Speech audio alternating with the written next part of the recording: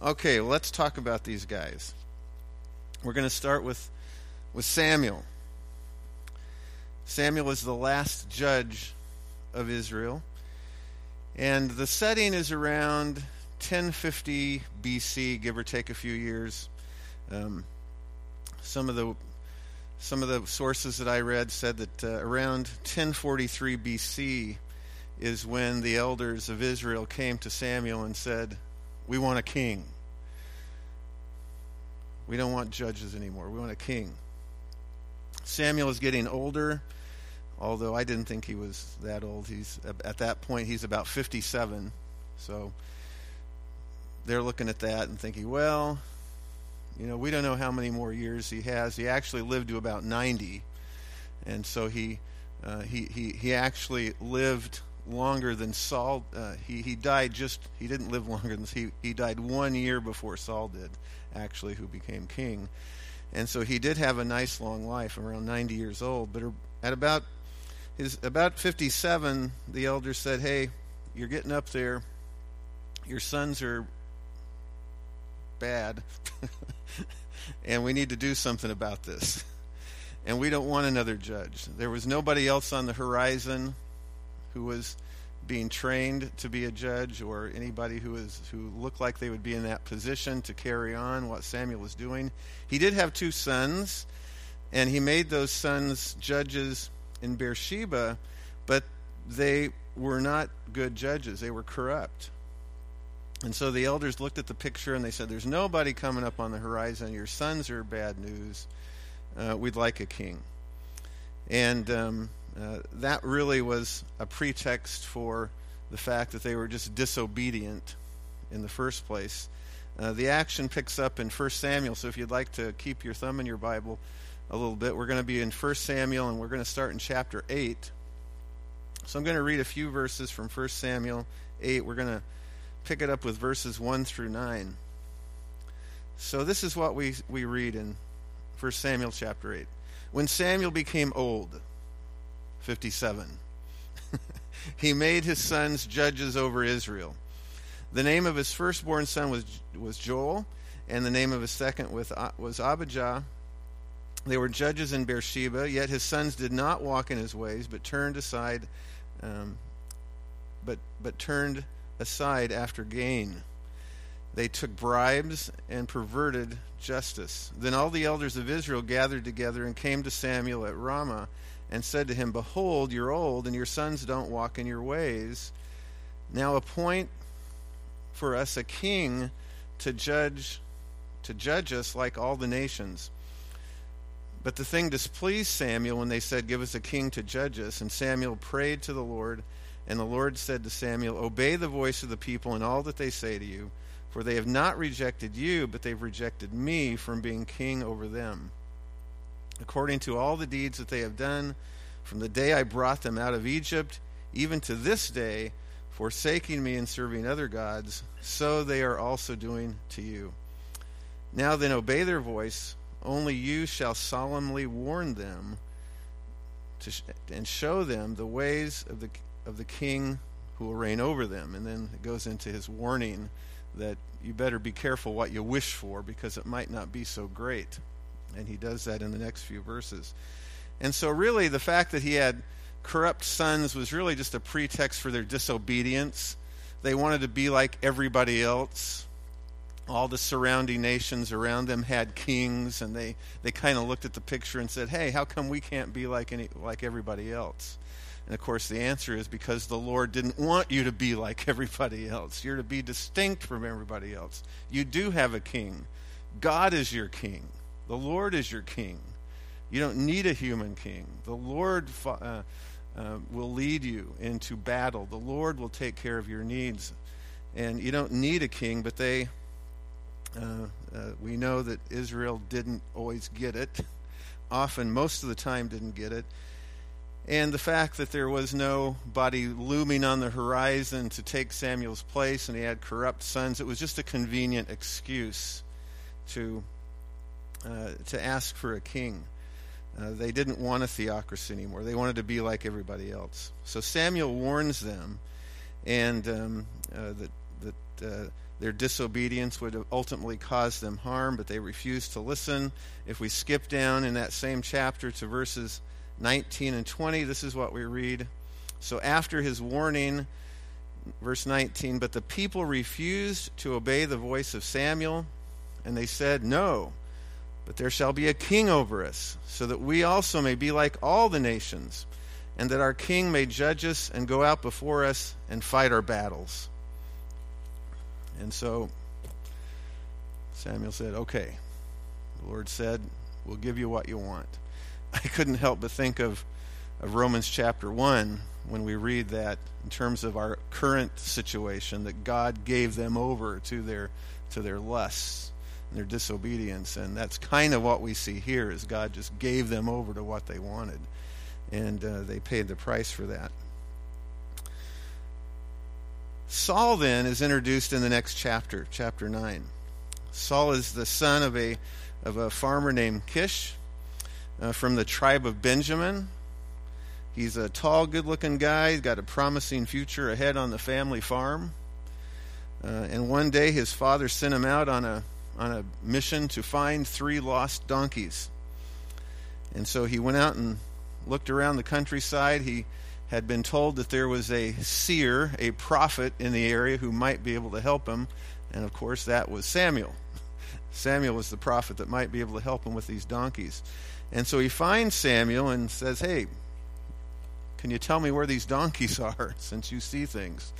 And the Lord had already given Samuel word about a future king in Israel, and that you were to wait for that king. And when Saul came to Samuel, then the Lord spoke to Samuel and said, this is the guy.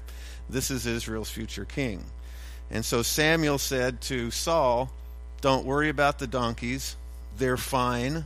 You can end your search. They've been found. And by the way, you're going to rule Israel. What a shock that would be. You're looking for donkeys, and the guy says, don't worry about them, but you are going to be king. You are going to rule Israel. Take a look at 1 Samuel 9, verse 20. 1 Samuel 9, verse 20, we read this. As for your donkeys that were lost 3 days ago, do not set your mind on them, for they have been found. And for whom is all that is desirable in Israel? In other words, you're going to be desired in Israel. Is it not for you and for your father's house? In other words, you are going to be the ruler. And his response was, am I not a Benjaminite? From the least of the tribes of Israel? Is not my clan the humblest of all the clans of the tribe of Benjamin? Why have you spoken to me this way? You're crazy. Do you know who I am? There's no way. There's no way this can happen. And I suppose you could, if you put yourself in that situation, if you were just on a typical errand to find your lost donkeys, maybe to find your lost car keys or whatever, and somebody says, oh, don't worry about those, but by the way, in a couple years, you will be president of the United States. It's like, whoa, really? I don't think I run in those circles. I don't think that's going to happen. And that's sort of what's happening here to Saul. And so we see that interesting prophecy of Samuel to Saul. And of course, but Saul didn't say anything about it, kept quiet, which gives us a little bit of his character, just starting to get an inkling into the mind of this guy. Said nothing about this at all. As he returned home, his uncle asked, how did it go? Well, got the donkeys, but everything was fine. If you flip to 1 Samuel 10 and look at 1 Samuel 10, verse 16, Saul is talking to his uncle, and Saul said to his uncle, when this uncle said right before that, how did it go? And Saul said to his uncle, well, Samuel told us plainly that the donkeys had been found, but about the matter of the kingdom, that he would be king, didn't say a thing. Kept his mouth shut. I guess we could say, well, he probably thought the guy was crazy anyway. But at that point, soon after that, Samuel called all the tribes together. They had the elders of all the tribes that said, we want a king. And so the time had come to then appoint this king and call the king. So Samuel called all the tribes together to choose this king, and they were going to do this by lot, by just casting lots, by drawing straws. We would choose the next king. And of course, the Lord had already orchestrated all of this and already told Samuel this is who it's going to be. So it's not going to be a surprise to Samuel. So Samuel calls them all together to choose the king. And so first they choose the tribe, and he draws Benjamin. The king will come from the tribe of Benjamin. And so I imagine if this was like a political convention, there would be, a lot of cheering in the tribe of the Benjaminites. And then in the tribe they were divided into clans. And so next they would draw the clan that the person would come from. And and Samuel drew the lot of the Matrites. That was Saul's clan. And next they would draw a lot that would be the actual man from that clan. And they drew Saul's name, the next king of Israel. And of course everybody's probably going wild. And where is he? Put him up on a pedestal and let's see this guy. And he's hiding. He's hiding in the scripture. It says hiding among the baggage somewhere. And he's just trying to get out of sight. He doesn't, he's probably scared to death. What in the world is going on? And couldn't be found. From his outward appearance, remember he's kind of a tall, good-looking guy. You'd think that, man, this is ideal choice. But we again see some of his character flaws already coming through. This was the beginning of a 40-year reign for Saul, but it would be marked more by failure than it would be success. He hadn't told anybody of Samuel's prophecy, tried to hide when he was named king. He was insecure, he was a fearful guy, he was paranoid, he was inept, and those became the hallmarks of his rule for 40 years. Saul did have a son, Jonathan. Jonathan was a teenager at this time, probably in his mid-teens, maybe late teens, when his father was made king. And I'm sure he was aware of his father's shortcomings, having lived with the guy. And he probably wondered, what's going to happen with my dad in this situation. And of course, he would find out soon enough. But Jonathan was a man who would lead well. He was a good leader. And of course, we know that the Lord put Jonathan in that place providentially when David comes into the scene. So we know exactly why Jonathan is there. We know exactly why Jonathan is a man of good character. Israel had a very weak king, but a very strong prince in Jonathan. We're introduced to Jonathan in 1 Samuel chapter 13. So if you flip a couple pages over to 1 Samuel 13, in verse 2, Saul chose 3,000 men of Israel for an army. So he was putting his army together. And he chose 3,000 men. 2,000 were with Saul, and 1,000 were with Jonathan in Gibeah in the land of Benjamin. So he put his son in charge of a third of the troops. So Saul's probably Jonathan is probably in his late teens to early 20s, and he's in charge of 1,000 men.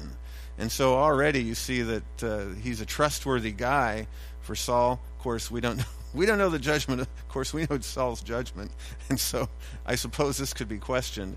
But Jonathan proves himself immediately, because in a battle with the Philistines, Jonathan just wipes them up and does a great job with his 1,000 men.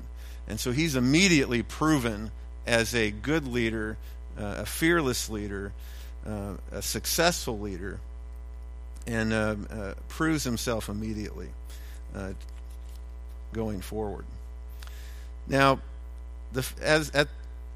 having kind of wiped the floor with the Philistines with his 1,000 men, and this was at a town called Geba, and he captured it. He captured that area. This was an important battle because it really proved Jonathan. But the Philistines came back with a vengeance. If you read a couple verses down to verse 5, and the Philistines mustered to fight with Israel 30,000 chariots, 6,000 horsemen and troops. like the sand of the seashore in the multitude.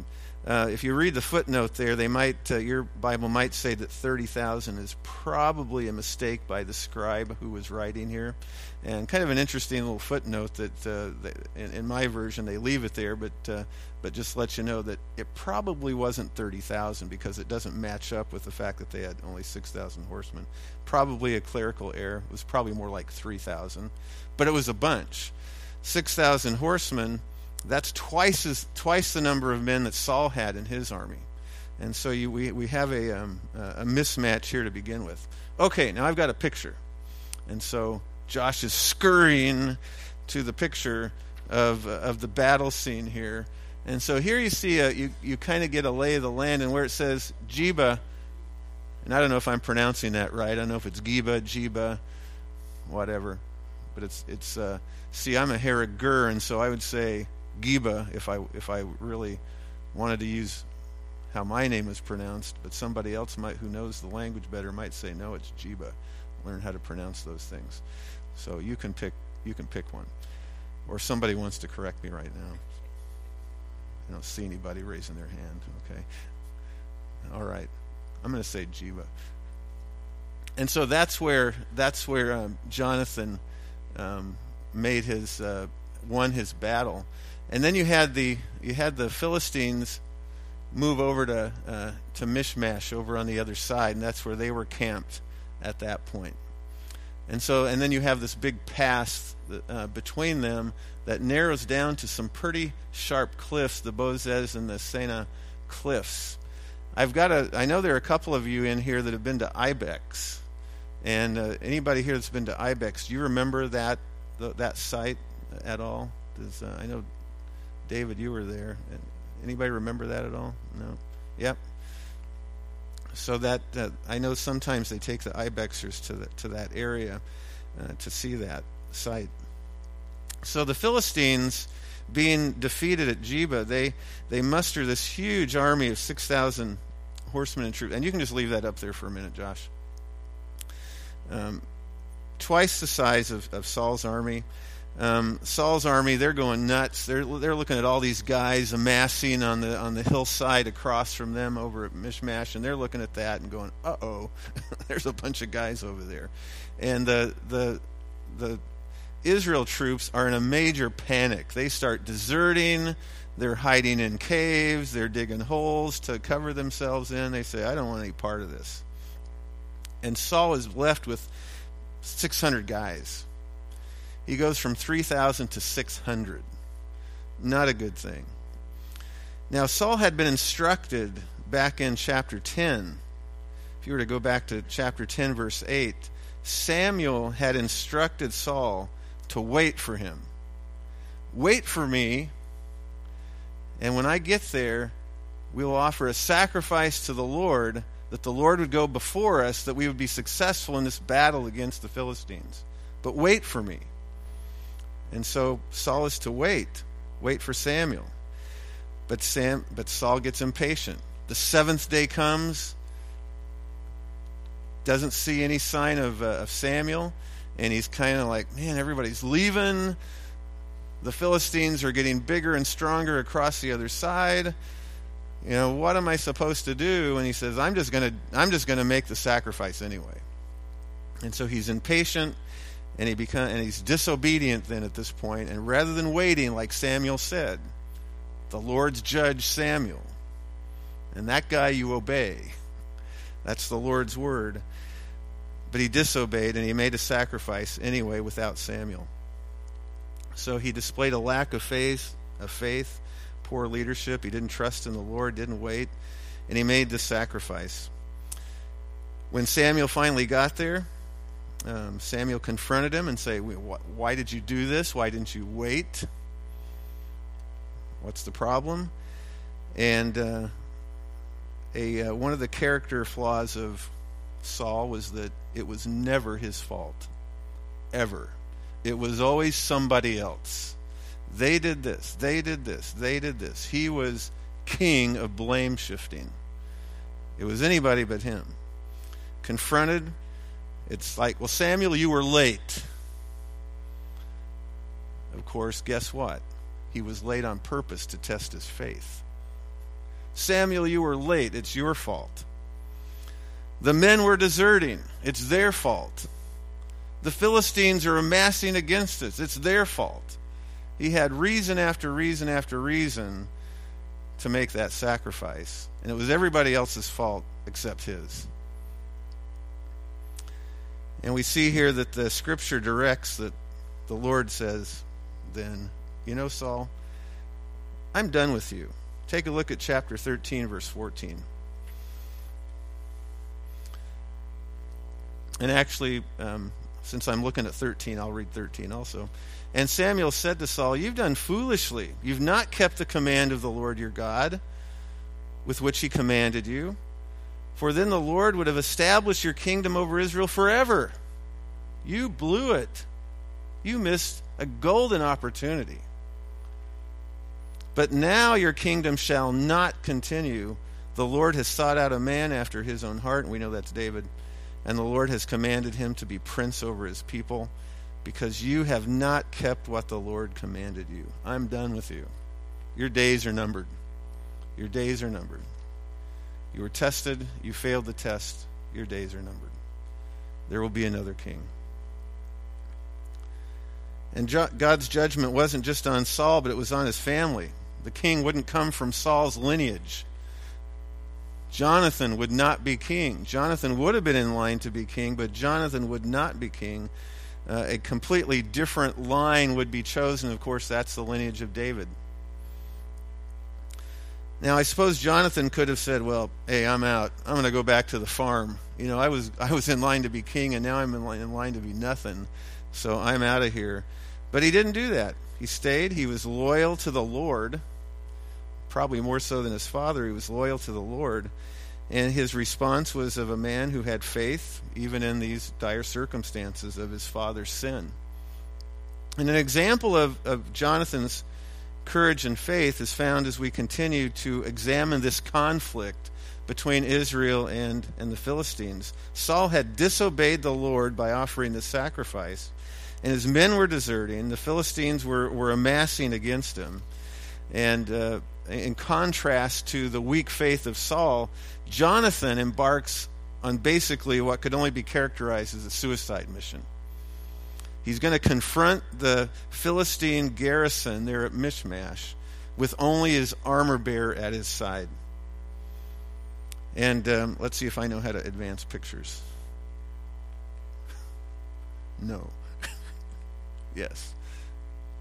I'm going to do that one. So he's going to go to there's this ravine, and you can see this right in here, this deep ravine between over here Geba, where Jonathan is, and over here where the Philistines are. And this kind of shows a battle map here, that you've got Jonathan here, and you've got the Philistines up here at Michmash. Jonathan's down here. Saul's over here at Gibeah, kind of sitting under a pomegranate tree, just contemplating his pomegranate, wondering what to do. And and Jonathan says, he says, I'm going to go over there and confront these guys at Michmash. And there's this gap, this chasm in between steep cliffs. And this is a picture of the steep cliffs in between the two sites.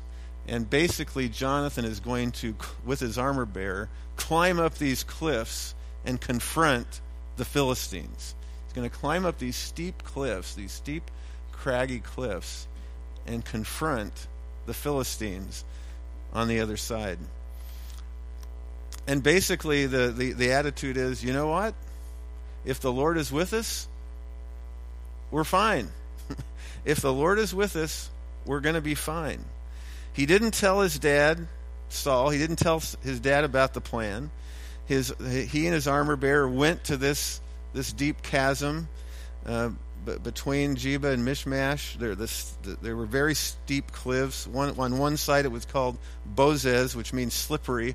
On the other side it was called Senna, which means thorny. So they're climbing up these thorny, slippery cliffs, to confront the Philistines and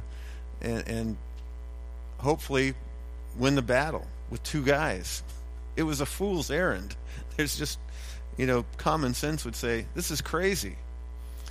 But Jonathan had faith, he had courage, and it's displayed in these words to his armor bearer. If you look at chapter 14, verse 6, turn a page over to chapter 14, verse 6. Jonathan says to his armor bearer, "Come, let us go over to the garrison of these uncircumcised. It may be that the Lord will work for us, for nothing can hinder the Lord from saving by many or by few." If the Lord is in it, 2 of us is enough. If the Lord is going to win this battle, it doesn't matter if it's a lot or 2. Let's go. And so they went. Jonathan was confident that the Lord would fight for them, even if it was only 2 of them. And they scaled the cliffs. They were met by the Philistines and immediately killed 20 of the men. They get up the cliff. They've got a party there waiting for them, and they kill 20 guys immediately, 20 Philistines. The Lord providentially sends an earthquake at the same time. The Philistines are in total disarray. They can't believe what's happening, and they start scattering. They wonder what in the world is going on, and they are in utter distress over this. Immediately 20 guys are lost. The earth is going crazy. They got to get out of there. And so they start retreating. They start moving out. Meanwhile, Saul's troops over at Jeba, they look across the chasm and they say, "Hey, something's going on over there. Those guys are retreating. They're not coming towards us. They're going home. What is going on? Let's go get them." And so Saul's men start pursuing the fleeing Philistines and chasing them back home, and as they catch up to him, defeating them and killing Philistines along the way. So the Philistines are in retreat. Jonathan's pretty much already won the battle, and they're just chasing them home. So while Saul was sitting under that pomegranate tree wondering what to do, considering God's disapproval of his sacrifice, and wondering about these approaching enemies, and wondering, what am I going to do about all these deserting troops, Jonathan was in action. He did something. Even if it was only 2 guys, he went and he did something.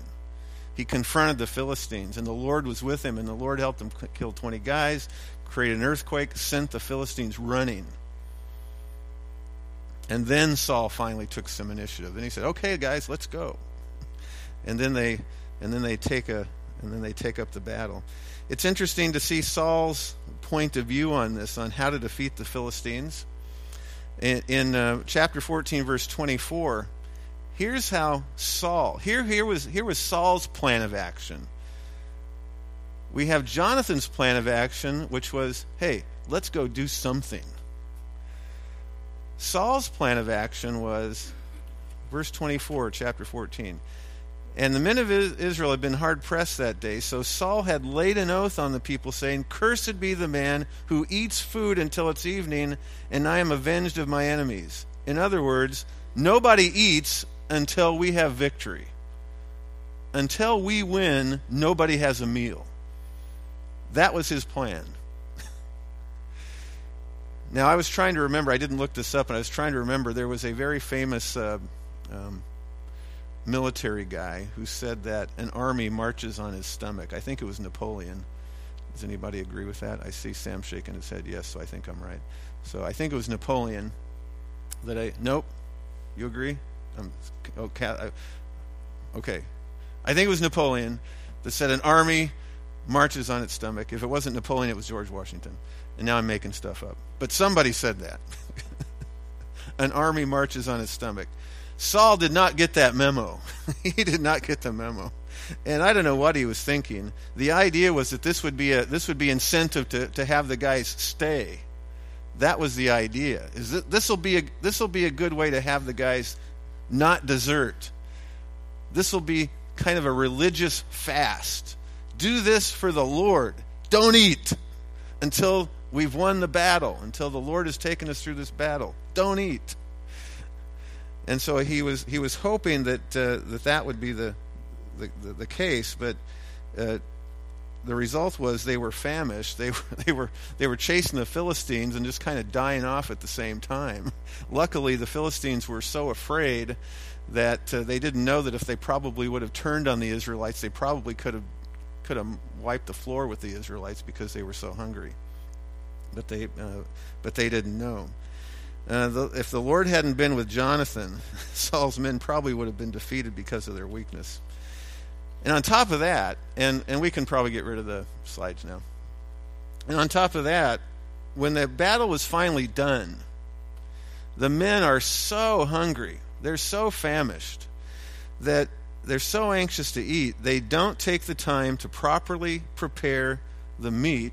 They kill some of the animals that they've captured along the way, and rather than properly preparing the food, they eat meat mixed with blood, which is a violation of God's law. You don't eat meat mixed with blood. But they did. They were so hungry, they said, I don't care, give me that stuff. And they ate, and they sinned. And basically they sinned because of Saul's ignorance or stupidity of keeping these men from food. They'd gorged themselves. And then Saul, in chapter 14, verse 37, Saul sought divine guidance for what to do next with the Philistines. He wanted to continue chasing them. Should I continue chasing these guys? What should I do next, Lord? And the Lord didn't answer. And Saul was very concerned about this. Lord, why aren't you answering me? What do I do next? But the Lord didn't respond. And he figured, okay, somebody is in sin here. Somebody in the army sinned, and that's why I'm not getting direction from the Lord. Somebody sinned. Somebody broke my oath of not eating. Somebody did the wrong thing. And so he went on a hunt to see who sinned. And of course, the answer was, Saul, you did. You did, by making your men take this boneheaded oath of not eating. He was the sinner. Well, remember that Jonathan had left on this and his armor bearer had left on this covert mission. Nobody knew about that they were going. Nobody knew about that. Saul didn't know about it. When Saul put the ban on eating, Jonathan knew nothing about it. And so when Jonathan is moving along, chasing the Philistines also, he comes to an area where there's some honey. And they're hungry, and so they take their spear and they dip it in the honey and they take some. And it's good, and it refreshes them. But guess what? They just broke the oath. They just broke what the oath that Saul had. Of course, they didn't know because they weren't there. Some of the men caught up with them and told them, hey, by the way, you know you're not supposed to do that. Your dad said, no, eating. And they had eaten. So when Saul learned about this, and even before that, he said, you know what? Anybody who eats, you're going to die. Further motivation. Isn't that great motivation? You eat, you're going to die. And so when the Lord doesn't answer him, somebody sins, even if it's my son, that person's going to die. Well, guess what? He finds out that it is indeed Jonathan. It is indeed Jonathan who ate the honey. And so right away he said, well, Jonathan, wish it were me, but it's you, and you're going to die because you broke the oath. Even if you were ignorant, even though you didn't know about it, you sinned, you caused the Lord not to answer me, and you're going to die. And so they're about to pronounce sentence. And if you look at the end of towards the end of chapter, well, actually in verse 44 of chapter 14. Verse 44 of chapter 14, Saul said, God, do so to me and more also, you shall surely die. Talking to Jonathan. And then the people said to Saul, shall Jonathan die who has worked this great salvation in Israel? In other words, are you kidding? Do you know what this guy just did? And you're going to kill him? Are you an idiot? This is nuts. Far from it. As the Lord lives, there shall not be one hair on his head Not one hair on his head will fall to the ground, for he has worked with God today. The Lord is with him. So the people ransomed Jonathan so that he did not die. I don't know what that means. I don't know what the purchase was. How did they do that? That's a question in my mind. He was ransomed somehow. There was some sort of payment for his life to Saul, and he was saved. And then Saul went up from pursuing the Philistines, it says, and the Philistines continued on to their own place. And so we see that Jonathan is saved here. Well, Saul stayed on the scene for several more years. He was given notice again that his days were numbered after a battle with the Amalekites. In the battle with the Amalekites, Saul was told with the battle with the Amalekites, no one lives. Nobody gets away from this battle. If they're an Amalekite, they must die, period. Nobody gets away. As a matter of fact, all livestock must also be destroyed. These guys have to be utterly wiped from the face of the earth. Every man, woman, and child, and any of their animals. They've got to be gone. Well, guess what? He doesn't do it. He keeps the best livestock. Says it's for his troops. He lets the King Agag, live. And so he's disobedient again to the word of the Lord. And he's confronted by Samuel. Samuel confronts Saul and said, "What are you doing? What have you done? You were supposed to kill everybody, and you're supposed to kill all their animals. What's that I hear? I hear sheep bleating in the background, and I hear animal noises. What's going on? What have you done?" Well, guess what Saul does? Immediately goes into blame shift. It's not my fault. The people did it. They let the animals live. Somebody else did it. It wasn't my fault. It was them. Typical Saul. It was never his fault. He blamed the disobedience on the people. He would say, "I'll use these sacrifices to the Lord. It's going to be for the Lord. It'll be okay. Don't worry." Blame shift. But we read some words that cut deep into Saul's weak excuses. And really, this is a scripture that I think that, is something that affects all of us as we consider our own lives. Take a look at chapter 15, verses 22 and 23, and read what Samuel said to Saul about this disobedience. Samuel 15:22, and Samuel said, "Has the Lord as great delight in burnt offerings and sacrifice as in obeying the voice of the Lord? Behold, to obey is better than sacrifice, and to listen than the fat of rams. For rebellion is as the sin of divination, and presumption is as iniquity and idolatry. Because you have rejected the word of the Lord, he has rejected you from being king."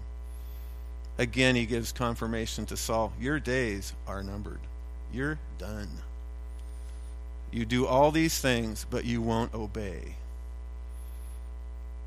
You say that you're sacrificing and you're doing all these wonderful things for the Lord, but you don't obey. Obey me. Do what I say. You can sacrifice all day, but if you're in disobedience, it means nothing. Absolutely nothing. That's a strong message to us in our own lives in terms of our obedience. Samuel then asked that King Agag be brought in after Saul cried a little bit. And Samuel says, "Bring in that king that you let live." King Agag is brought in. Saul takes a sword and hacks him to pieces. Bloody mess, I'm sure. A graphic picture of the Lord's judgment and wrath against sin. That's exactly what that is a picture of. A picture of judgment and wrath against sin. And that's what the Lord wants us to do with our sin.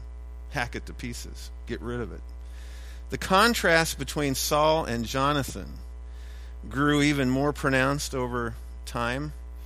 We have Saul, who was a fearful, indecisive, reactionary, disobedient, proud, heavy-handed leader. Jonathan was a guy who took initiative. He showed courage. He acted humbly. He was purposeful in what he did. He displayed a strong confidence in the Lord. He was obedient. There was a huge difference between these two guys, between his dad, Jonathan, and Saul. And this difference would become even more pronounced with the entrance of David onto the scene. And as Samuel grieved over Saul's disobedience, and he grieved that Israel had this rebellious, unrepentant king, he was giving instructions to Samuel to anoint a replacement, and that replacement, of course, is David. And David was the youngest of 8 brothers. He was physically unimpressive. He was this little, scrawny shepherd boy.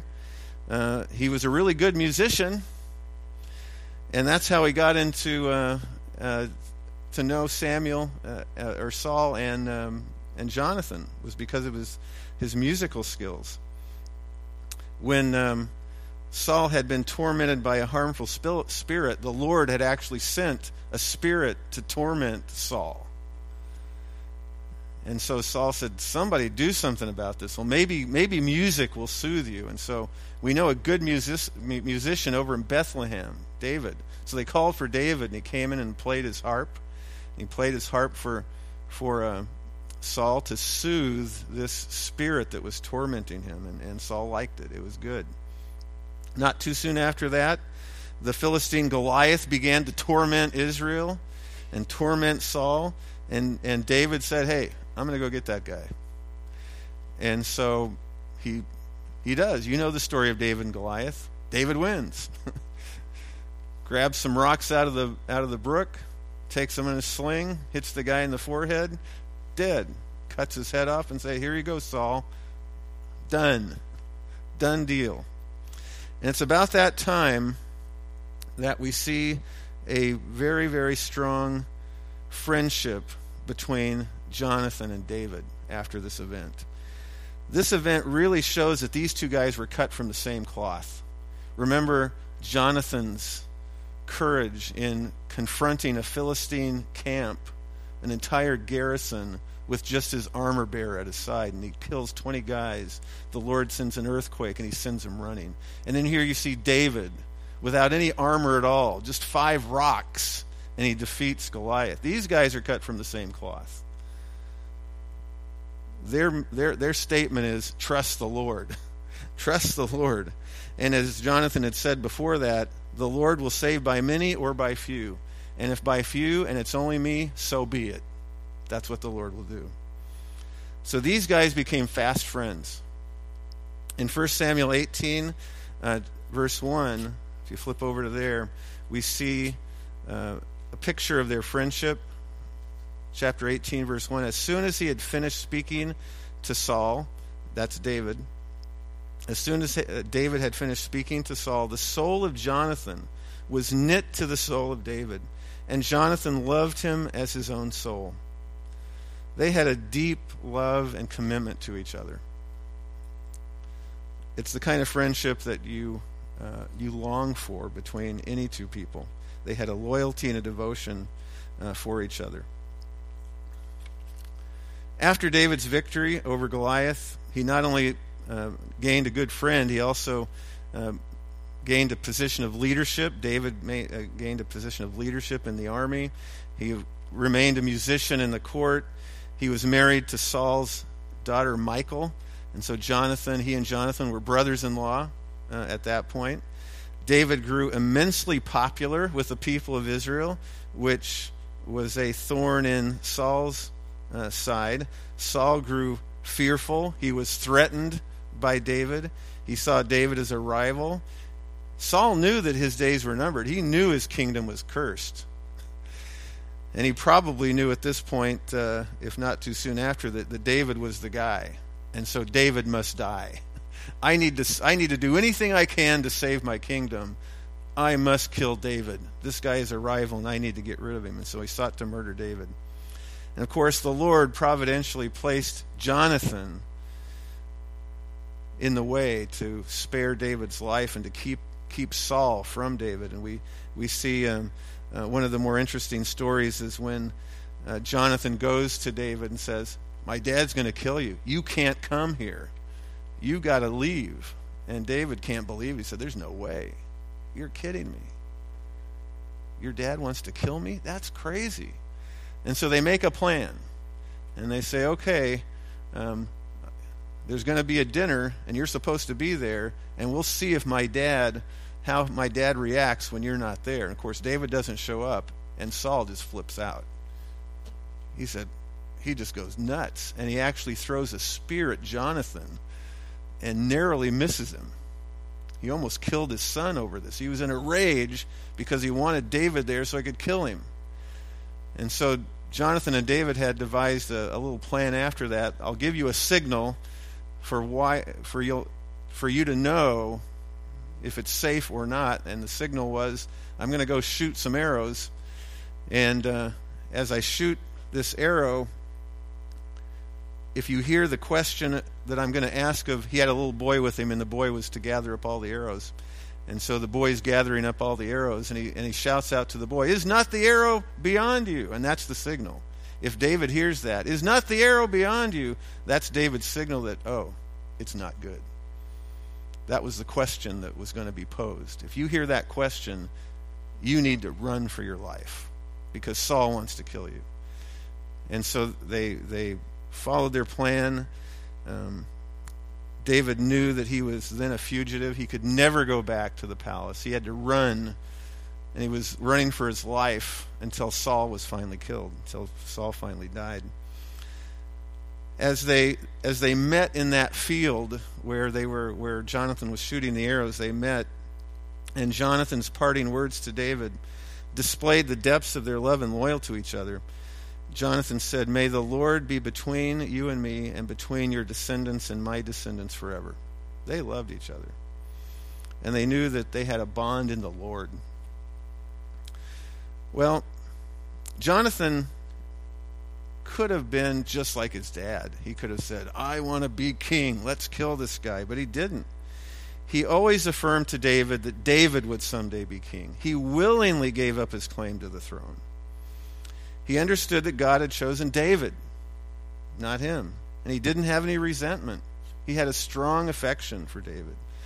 And while Saul desperately tried to retain the throne for himself and for his son, Jonathan happily offered it to David. He knew that David was God's choice. He had no problem with that. He was a mighty warrior. He was a noble prince.